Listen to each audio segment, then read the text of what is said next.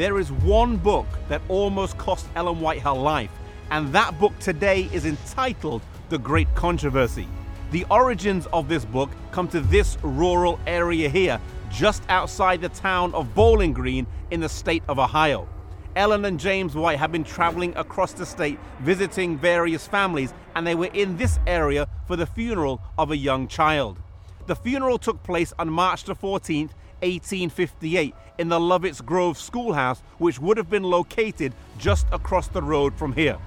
During the funeral sermon, Ellen White received a vision that lasted 2 hours. Receiving a vision during the funeral of a grieving young family is not the ideal timing, but the truth that this vision would share would be vitally important to us today.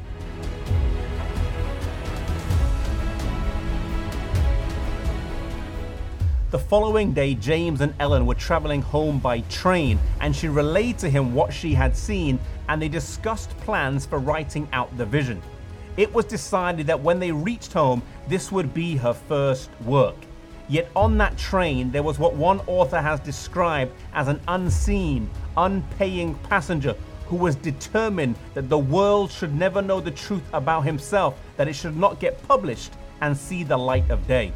Arriving in Jackson, Michigan, they went to the home of Dan Palmer, and as Ellen White was conversing with Sister Palmer, she suffered a cold, strange sensation pass over her right side and heart.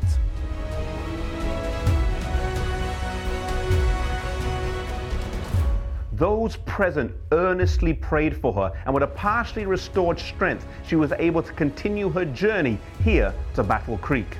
Arriving back here in this house, she began to write, but it wasn't easy. Initially, she only had enough strength to write barely 1 page, and then she had to rest for 3 days afterwards. But as she continued to write and her strength increased, she was able to progress and finish the book.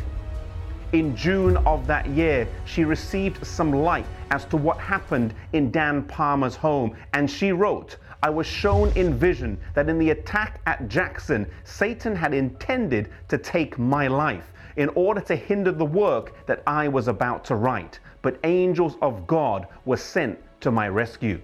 The unseen, unpaying passenger on that train did not want the world to know that he had been an angel in heaven, that he had fallen into sin, and that he was the cause of the misery in this world.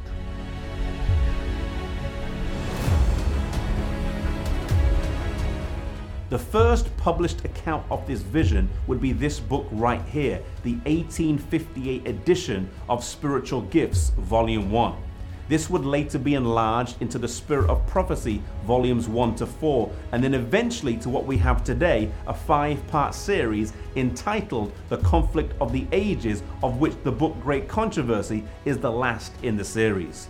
The great controversy between Christ and Satan would be a major theme in the writings of Ellen White, and also the motif by which Seventh-day Adventists would understand as key to unlocking Scripture.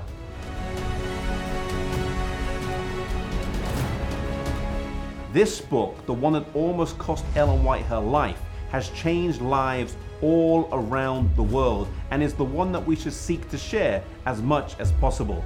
Ellen White herself said, "The Great Controversy should be very widely circulated. It contains the story of the past, the present, and the future. In its outline of the closing scenes of this earth's history, it bears a powerful testimony in behalf of the truth.